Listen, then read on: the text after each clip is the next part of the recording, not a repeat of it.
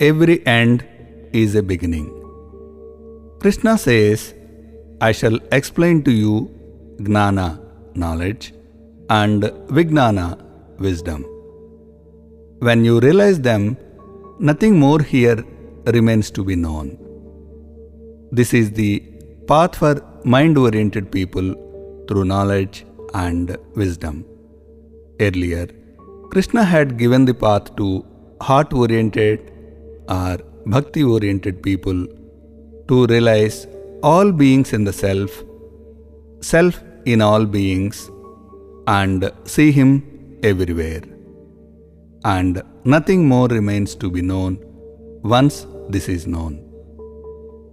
The current scientific conclusion is that something like the universe can be created out of nothing. Our expanding universe was created in a Big Bang 13.8 billion years ago. Citing evidence from cosmic microwave background radiation, it is argued that there was a universe before the present one. It is estimated that the universe would spread out very thin, but the energy of empty space would create another universe.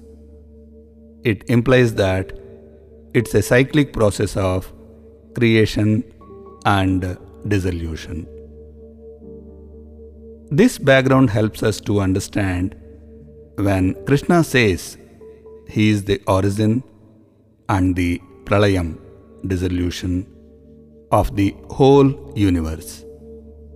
Firstly, this is an indication of a cyclic process.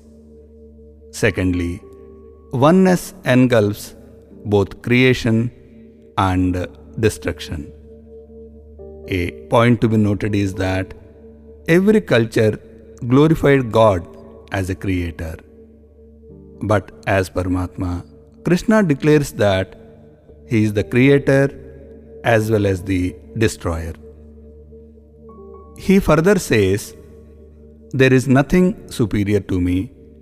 The entire universe is strung on me like gems on a string.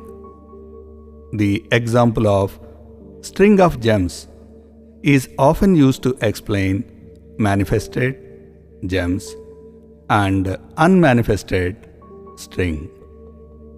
The string is invisible and the gems cannot form a beautiful ornament without the help of the string. It's like a tree which can't survive without invisible roots. The universe too cannot exist without the Paramatma. Next in the series is God plays dice.